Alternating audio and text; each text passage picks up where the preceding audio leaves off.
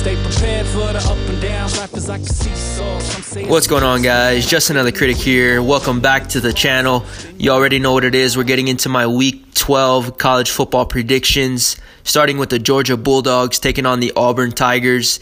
And during the time of this recording, the new college football playoff rankings haven't come out yet. At the time, Georgia's sitting at 6, Auburn sitting at 11. Right now, Georgia 8-1, 5-1 in conference. Auburn 7-2, 4-2 in conference. In reality, Georgia can lose this game and still find themselves in the SEC championship because of the head-to-head win over Florida.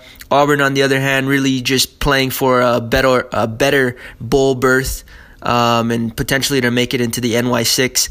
With all that being said, for those of you betting on the game right now, Georgia's sitting at 5-4 against the spread.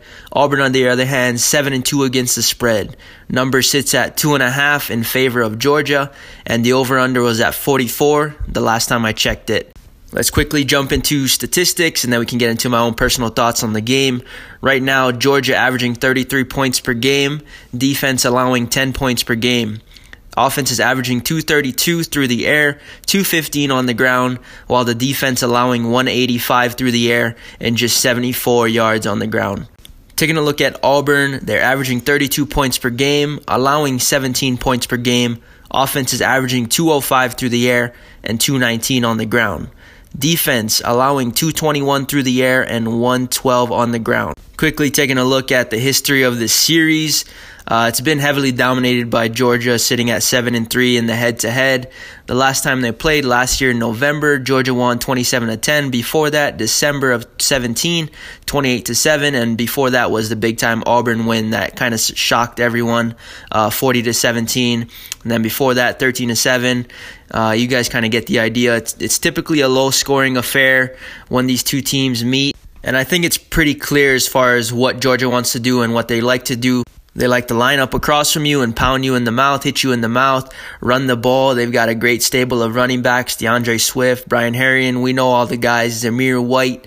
And they've got a great quarterback in the pocket with Jake Fromm. But that still just hasn't been able to really manifest itself as far as the success that they expected him to have, or we expected him to have, with these wide receivers. It's something that I've touched on a whole lot throughout the season. I just haven't really seen the chemistry between him and the wide receivers. Though in these past few weeks, he has been getting a lot better chemistry and something really dangerous going with Lawrence Cager.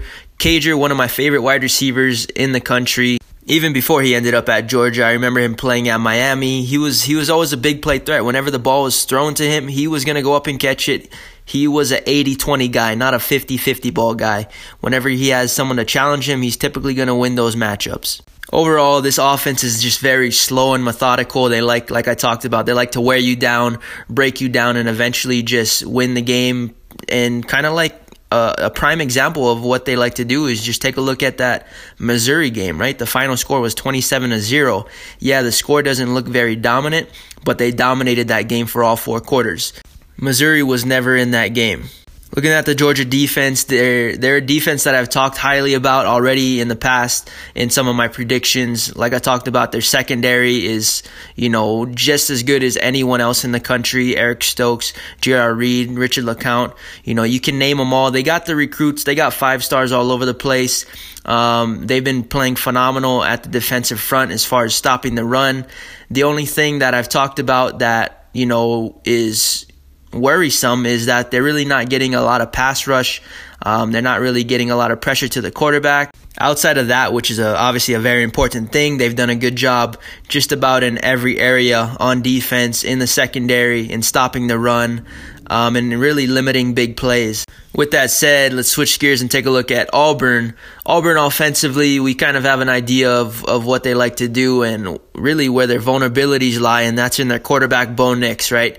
They've been running the ball heavily with Cam Martin, Jatarvius Whitlow, as well as Sean Shivers, who I really like. I would like to see more of him on the field. He kind of reminds me of a version of Josh Jacobs from Alabama just a season ago, right? At wide receiver, they've got phenomenal talent in Seth Williams, who's another 80-20 guy who's going to go up and win balls that are contested. And they've got Anthony Schwartz, who they run a lot of jet sweeps with him and really try to get him outside of the hashes and let him use his speed, right? He's got legit Olympic speed, so they try to do a lot of sweeps with him to get him into open space. Obviously, the big issue has been Bo Nix, right? He's just been very inaccurate, very hesitant, and he hasn't made really decisive throws. And he's just an indecisive young quarterback. I mean, that's really to sum it up. He's just young. He's still gaining that experience that he needs to become the quarterback that we'd all want to see him be. But right now, he's just kind of hesitant.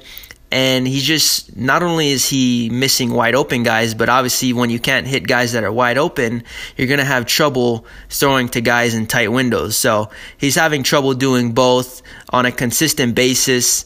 And I really thought Joey Gatewood should have been given more opportunities in this offense, right? Because what Bo Nix was doing, Joey Gatewood was certainly capable of doing the same thing from my own perspective, right? Obviously, the coaches know more, they have more information, so they can make better decisions. And really, to sum up this team, sadly, they've just been an elite defense with an underperforming offense. And that kind of seems to be the theme whenever Auburn finds a way to put together an elite defense. They can never get good production out of their quarterbacks or from their offense. But obviously, it starts with the QB. As far as the defense goes, I'm not sure there's much to be said that you don't already know. They're phenomenal on the defensive front. Obviously, NFL talent. These guys are going to be probably first rounders. Marlon Davidson, Derek Brown, Nick Cole, Truesdell. They've got solid talent on the defensive front. We already know that. Their issue, or the thing that they've struggled with, has been in the secondary. We saw that in the Florida game. Their open field tackling has been poor at times, but they're getting better as the season's gone along, and they showed us just how good they can be when they play at their best in that game versus LSU, where they held LSU to, I believe, 23 points. So while we've seen them struggle in the secondary, we also know what they look like when they're at their best. And are we going to see that this Saturday versus Georgia? Obviously, we're going to find out. As far as how I see this matchup playing out, I really don't expect Auburn to find a lot of success offensively. I'm expecting Georgia to limit them to very short drives, quick 3-and-outs, which is going to put that defense on their heels. They're going to play a lot of plays this Saturday. And I do expect Georgia and Jake Fromm to find consistent success on their drives.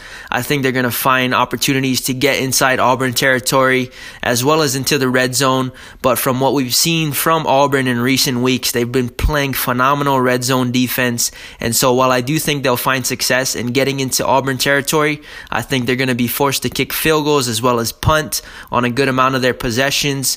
But overall, I believe in the second half, third and fourth quarter, is where we're going to see Georgia slowly take over this game and slowly pull away. This is going to be a game where every first down matters, every kick matters, every field goal matters. It's going to be down to the little details, special teams, field position, punting, and I think Georgia wins it because I believe they're just going to get more production from their offense. And if I have to choose a quarterback to make bigger plays in bigger moments, I'm going to go with Jake Fromm. That's just what he does. He's clutch in big games. But I have Georgia winning this game 20-10. With all that said, I appreciate you guys listening. Thanks for supporting the channel. If you have any comments or your own opinion or something you want to throw down a comment in the comment section. Like, comment, subscribe, all that good stuff. Once again, I appreciate your support. Hope you guys have a great rest of your day, evening, or night. This is Justin of The Critic, signing off. Peace. Yeah, stay prepared for the up and downs. Life is like a seesaw.